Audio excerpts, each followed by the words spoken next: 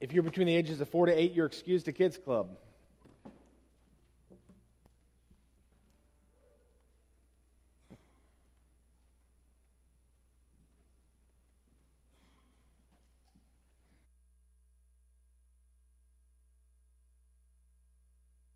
What do you do when you get caught? Maybe you stole a cookie. Maybe you cheated on a test. Maybe you even cheated on your taxes. What would you do if you got caught? Would you deny your sin? Would you own your sin? Would you pretend it didn't happen? What would you do if you got caught? As a child, my family lived in Edmond, Oklahoma for just 1 year. As I can recall, there was a huge creek that ran through our backyard, surrounded with trees and bushes, full of adventure. Along with my brother and sister, we played for hours in that creek bed, commonly playing pirates. I remember loving to shoot my sister through the trees. It drove her crazy. It's probably why I loved it. I know, remembering back through it, that my parents gave us boundaries. But the one rule I remember, the one I've held on to, is that regardless of what our day held, we were not allowed to eat mulberries. Now, the one problem with that is that mulberries are delicious. You've never seen a mulberry tree. I've got a picture of one I want to show you. Mulberries grow on huge trees. They were all over our backyard, and they were delicious.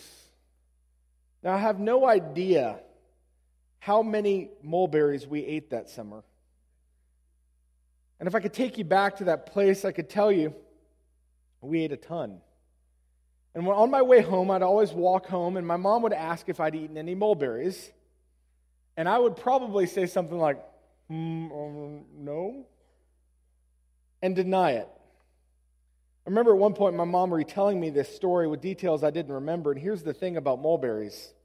They stain absolutely everything. They have a reddish-purple color, and they stain your fingers, they stain your mouth, and inevitably, I had stains all over my shirt. So here I am as a kid with mulberries all over my hands, mulberries all over my mouth, mulberries all over my shirt, claiming that I didn't eat any mulberries. It was so evident that I was guilty, and yet I was denying it to the end. The life of a child sometimes. This summer, we're teaching through the parables of Jesus as recorded in the book of Matthew. We're calling our series The Storyteller, as Jesus was a fantastic storyteller, using them as a means to teach his disciples, to train his disciples, and then to reveal the kingdom. As we walked through these first 9 parables, we saw that Jesus was actually teaching kingdom-building principles as he was preparing his disciples to walk away and to lead what would then be called the church. And last week we stepped into the 10th parable, the parable of the 2 sons. If you were here, you would remember.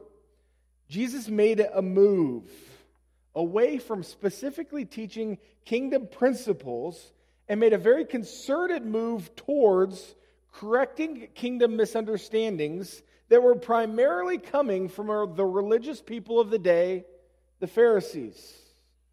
He was confronting them primarily for issues of self-righteousness, for issues of pressing on to others these rules that God did not have for them. And what God tried to do through Jesus was to point out how badly they were missing the point of the kingdom. And if you'd allow me to say it this way, the Pharisees were standing before Jesus with mulberries all over their face. Let's turn in our Bibles to Matthew 21 as we continue this week to open up what will be our 11th parable, the parable of the tenants. This is the second of 3 parables that Jesus is teaching back to back to back to confront the Pharisees and the Sadducees, the religious people of the day, and specifically to confront their misunderstandings of the kingdom, specifically misunderstandings and misinterpretations that are still being pressed on us today. Last week we walked through the parable of the 2 sons. Jesus challenged them on the issues of authority and righteousness, pointing out that it is not our righteousness that gains us entrance into the kingdom, but rather it's the righteousness that is attributed to us through believing in Jesus Christ. Believing in Jesus Christ that gains us entrance into the kingdom, or put more plainly, it's not our good works. It's not our good deeds. It's not our being a good person that will get us into heaven. It is only believing in Jesus and believing that Jesus was the only way. This is how Jesus confronts these Pharisees who felt like their good works could get them in. Jesus shows them that there's a better way, and it's believing, and it's the only way, pointing out that tax collectors and prostitutes would be in the kingdom. It's not on moral authority, it's on belief. So as we walk into this parable of the tenants, following that, Jesus continues teaching in verse 33, and this is what he says. Hear another parable. Jesus is giving them another word picture to describe the kingdom. There was a master of a house who planted a vineyard and put a fence around it, and dug a wine press in it, and built a tower, and leased it to tenants, and went into another country. Now, culturally, in that time, this would have been a pretty common situation. All of the hearers, all the Jewish people of the time would have absolutely been able to follow it. There was a master who wanted to make an investment. So he built a vineyard, knowing that it would take years before it would become profitable, but he did it right. He put a fence around it. He built a wine press in it so that it would be functional. He built a tower so that it would be protected. He built a vineyard so that it would be profitable. And he set apart some people to work at it. He found workers to work the field while he was gone, and then he entrusted them to do the work. Nobody would have missed that. In verse 34, when the season for fruit drew near, he sent his servants to the tenants to get his fruit. And this also would have been a common practice. You lean in, actually the Mishnah has varieties of teachings on this, basically suggesting that if a landowner goes more than 3 years without requesting payment from his tenants, then they could claim ownership over the land. Therefore, a landowner would go every year, and you see that in this parable. He was exerting his ownership, and yet these tenants were not interested in the master's authority. The story continues. And the tenants took his servants and beat one, killed another, and stoned another. And again he sent 2 other servants, more than the first, and they did the same to them. See, this is the part of the story that they would not have been expecting. Here comes the teaching moments. Verse 37, finally he sent a son to them, saying, they will respect my son. But when the tenants saw the man, they said to themselves, this is the heir. Come, let us kill him and have his inheritance. And so they took him and threw him out of the vineyard, and they killed him. Now, this is a pretty challenging story in any culture. But if you step into the Jewish culture, you wouldn't be able to miss anything that Jesus was saying here.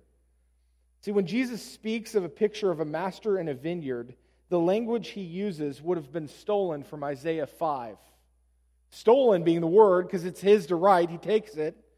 He takes explicit pictures from Isaiah 5, picturing the nation of Israel as a vineyard, God as the master, and people wouldn't have been able to miss that. Shows up in 3 or 4 other Psalms as well. And much like the master in the parable, God sent many to warn the Israelites. Many who were rejected, many who were beaten, and many were killed. And the writer of the book of Hebrews alludes to these messengers in his first couple of sentences. Hebrews 1:1 and 2 says this. Long ago, and at many times and in many ways, God spoke to our forefathers by the prophets. But in these last days, he has spoken to us by his Son, whom he appointed the heir of all things, and through whom all things he created the world. You start to see the parable laid out, don't you, through the writer of Hebrews? God sent many messengers. Many messengers. They were all rejected, and finally, he sends his Son, the heir. You can't miss the imagery. So finally, the master sending his Son, and this is language they would have picked up on. They wouldn't have missed that Jesus called himself the Son of God, as 3 different times in this gospel alone, Matthew records times and opportunities that refer to Jesus as God's Son. Most importantly, his baptism.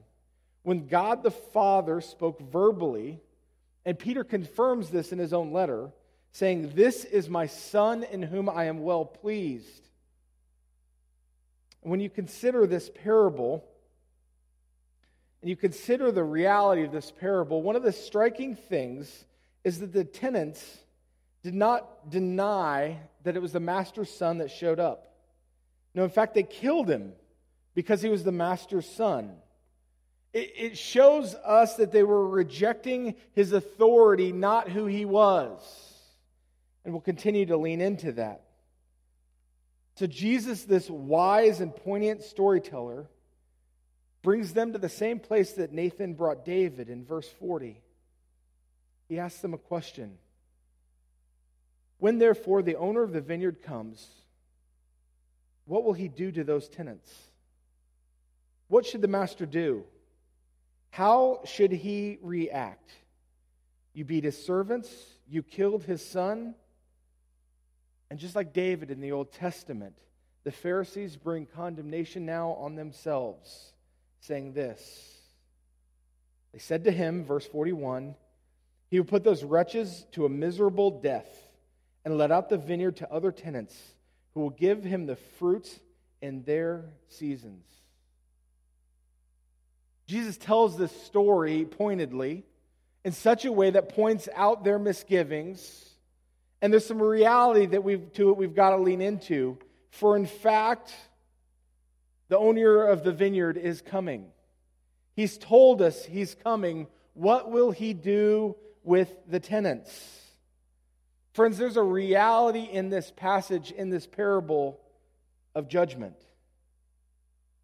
Just like I got spanked for eating mulberries, the Pharisees are going to be held accountable for their misleadings in the kingdom. And the crazy part is, they seem to know it. And yet they didn't repent, even as the previous parable pointed out. They were given opportunity after opportunity after opportunity to repent, to acknowledge the Son, and yet they never did. Romans 9, 10, and 11 speak greatly to this. The Jewish people denying their Savior and then being cut off. Romans 11, 20 through 21 says this. That is true. They were broken off because of their unbelief. But you stand fast through faith. So do not become proud, but fear. For if God did not spare the natural branches, neither will he spare you. And if you lean into that Romans 9, 10, 11, you find very clearly that these branches of unbelief are cut off. And in its place, God grafts in Gentile believers. He gives it to other branches who will be faithful. And yet, even Paul notes that this doesn't make the Jewish people hopeless. Because he points out 2 verses later that even they, if they do not continue in their unbelief, will be grafted in too. For God has the power to graft them in again. God takes those who believe and grafts them in the place of those who pursue self-righteousness. And Jesus continues to respond to them, quoting Psalm 118, saying this, have you never read in the Scriptures, the stone that the builders rejected has become the cornerstone? This was the Lord's doing, and it is marvelous in our eyes. Jesus says to those that kept the law, to those that kept the Scriptures, have you never even read them? What an offensive statement to rule keepers. Therefore I tell you, Jesus says in verse 33, and he makes a strong statement here, the kingdom of God will be taken away from you and given to a people producing its fruit. And we're reminded, just as we learned in the last parable, that our self-righteousness, our good fruits, will not get us into the kingdom. Jesus makes it more poignant in verse 44. And the one who falls on this stone will be broken to pieces, and when it falls on anyone, it will crush him. Pointing out very strongly to you and to me that if this is a pathway we want to follow, it will destroy us, just as it was going to destroy the chief priests and Pharisees. In verse 45, when the chief priests and the Pharisees heard his parables, they perceived that he was speaking about them. And although they were seeking to arrest him, they feared the crowds because they held him to be a prophet. This is the parable of the tenants. Jesus telling poignant stories to rebuke misinformation and misinterpretations of kingdom principles. And here, Jesus lays flat before these Pharisees in their faces that their self-righteousness is fruitless and that there will be judgment. So what do we do with this principle? What do we do with this parable, I meant? The first thing I think we have to consider is, what were the tenants called to do? When the master builds a vineyard, puts a fence around it, puts in a wine press and towers, he has a plan. What did he intend for the tenants then to do? See, he entrusted them with this vineyard, and he left them to produce a fruit not entirely for themselves, but a fruit for the master. Now, they evidently would have benefited from it, but the fruit wasn't theirs. It belonged to the master. And this is the first indicting part of this story. Because I think when we consider this parable, when we consider the lives of the Pharisees, when we consider the words of the book of Romans, we need to appreciate that we too have been entrusted to do a work. That when Jesus took out workers of the field who were not obedient, who were unbelieving, he chose to put in others. He grafted in new vines. We need to see that we too have been entrusted to do a work. That our faith isn't just accept Jesus and go on in your merry way. No, Jesus said, "Follow me. Become my disciples." Friends, we live in a culture that has said, if you walk down the aisle, if you've been baptized, good enough. Lead your life as if nothing changed. And that's not what Jesus said to his followers, was it? No, Jesus said, "Follow me." And they gave up things. They walked away from things. It radically transformed their lives because they understood that their lives were not for their profit. It was not for their good, but it was for His. Because ultimately they found that following Him was worth more than following themselves. And again, this is the problem with the religious people of their day. For them it became about having power. For them it became about having high moral authority. For them it became about doing all the right outward things and holding it over people's heads as if they were right. They worked for themselves. And isn't that easy for us to fall into? We can claim the name of Jesus Christ and yet still be rule followers, still be self-righteous, still claim a high moral authority that allows us to look down our noses at people who are not like us, not gifted like we are, and absolutely miss the gospel. Miss the power it should have in my life. Miss the power it should have in the lives around us. When we turn to self-righteousness and rule following, rather than appreciating that we were built, we were created, and we were saved to be sent out into the field as workers to produce a fruit for Him and not for ourselves. Friends, we don't appreciate how absolutely dangerous self-righteousness is. We don't appreciate that when we make it about us, when we make it about our work, our glory, that we're actually rebelling against a holy God. I want us to listen to the words of Romans 1. And I want us to heed the words of Romans 1. Because to be frank with you, most people read Romans 1 and they've got one application, and it's not the one the Bible has. Romans 1 says this: "For the wrath of God is revealed from heaven against all ungodliness and unrighteousness of men, who by their unrighteousness suppress the truth." Now, do you know that's talking about us? Don't push that out onto other people. That's our ungodliness. That's our unrighteousness. That's our suppression of the truth. We're guilty of it. I'm guilty of it. For what can be known about God is plain to them, because God has shown it to them.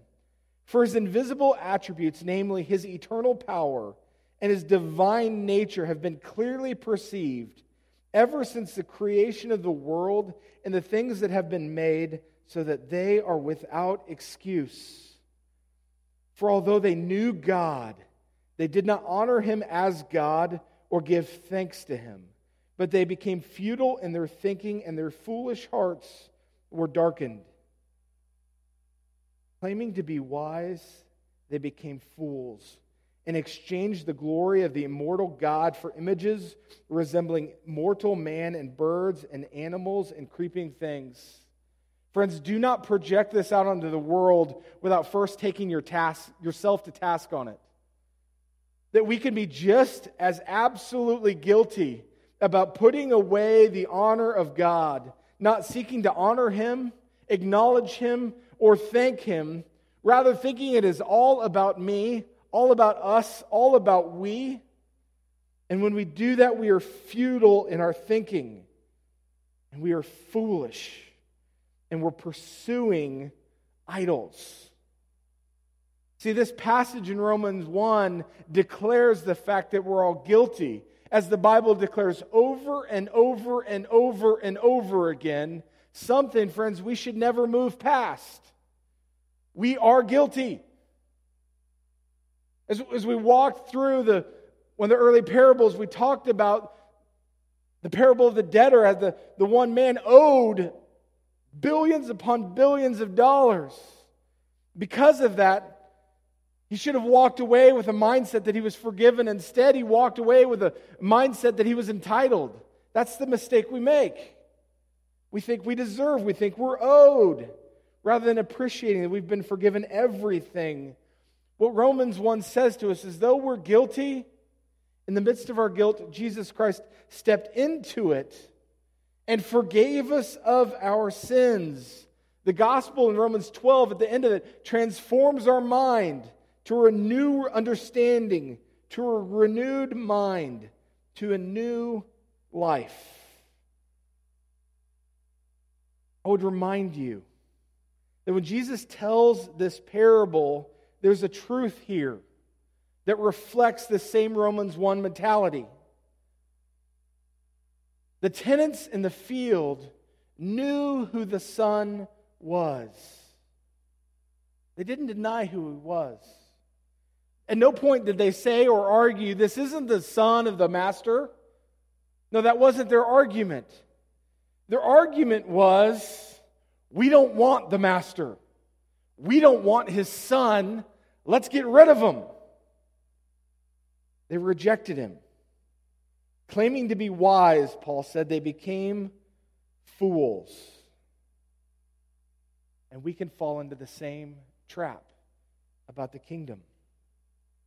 Secondly, we need to consider the fruit of their work. It's part of the parable here. It has often been said that religion is man's attempt to please God.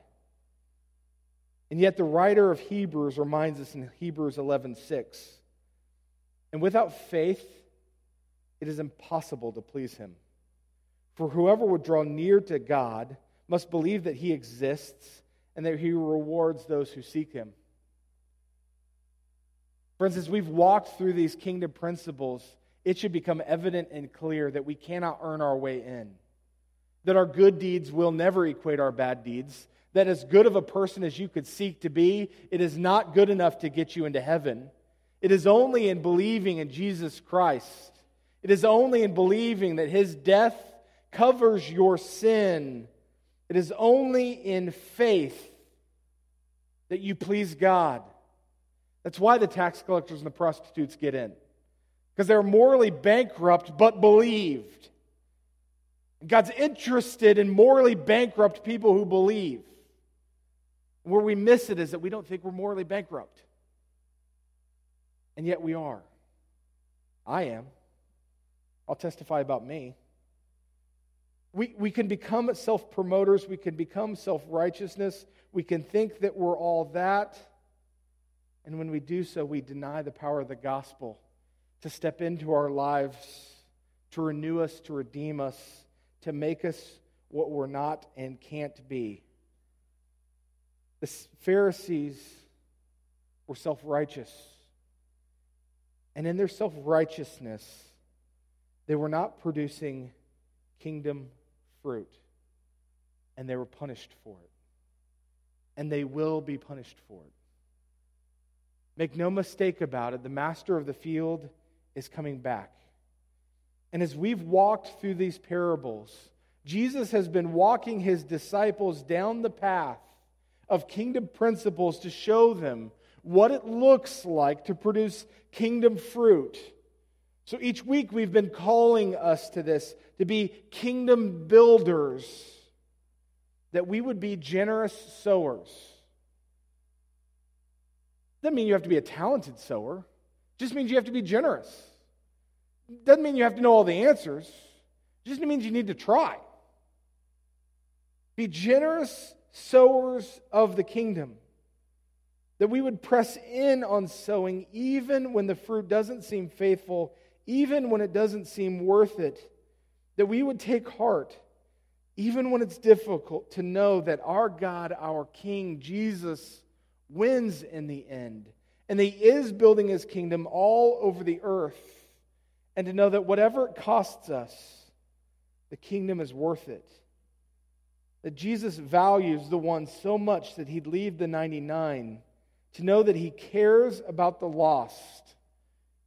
And that's some of the fruit that we're called to be about. To pursue those who don't know him. To make him known. That's why he presses in and teaches that forgiveness is a testimony that we've been forgiven and a primary tool for showing the gospel. Friends, as Jesus has walked through these kingdom principles, he's showing you the path to a fruit-bearing life. And he's rejecting the religious Pharisees of the day who had built their own path about their own morality, their own rules, their own self-righteousness. And it was empty, foolish, and broken. So as we've walked through these parables, Jesus is making it plain and clear to us the gospel. That it's ours to believe, it's ours to cling to, and it's ours to dispense. Next week, Jesus takes it even further with the parable of the great banquet. And we'll see how even in eternity, when God calls together all those who he'd have come, it's not always the pretty, the wise, and those who've got it together that get invited to the banquet. We'll walk through that next week. Let me pray for us. Father, as we've walked through these parables, you're giving us a sense of kingdom principles, but you're also teaching us what the kingdom isn't. What the kingdom isn't built on. And it's not built on my rule following. And it's not built on me having a right moral life. It's not about me checking all the boxes as if I could get all the right stuff right. Now, the kingdom is about believing in Jesus Christ and believing in the sufficiency of his sacrifice on my behalf and on our behalf. That believing in him, though we may be morally bankrupt and broken, he takes us in and makes us heirs to the kingdom. That he renews us, he transforms us, He makes us like His Son so that we would reflect His Son's glory. Father, I pray that you would do that in our lives, that we'd lean further and further into the gospel. Father, we love you so much, and we are so thankful for your Son. In His name we pray. Amen.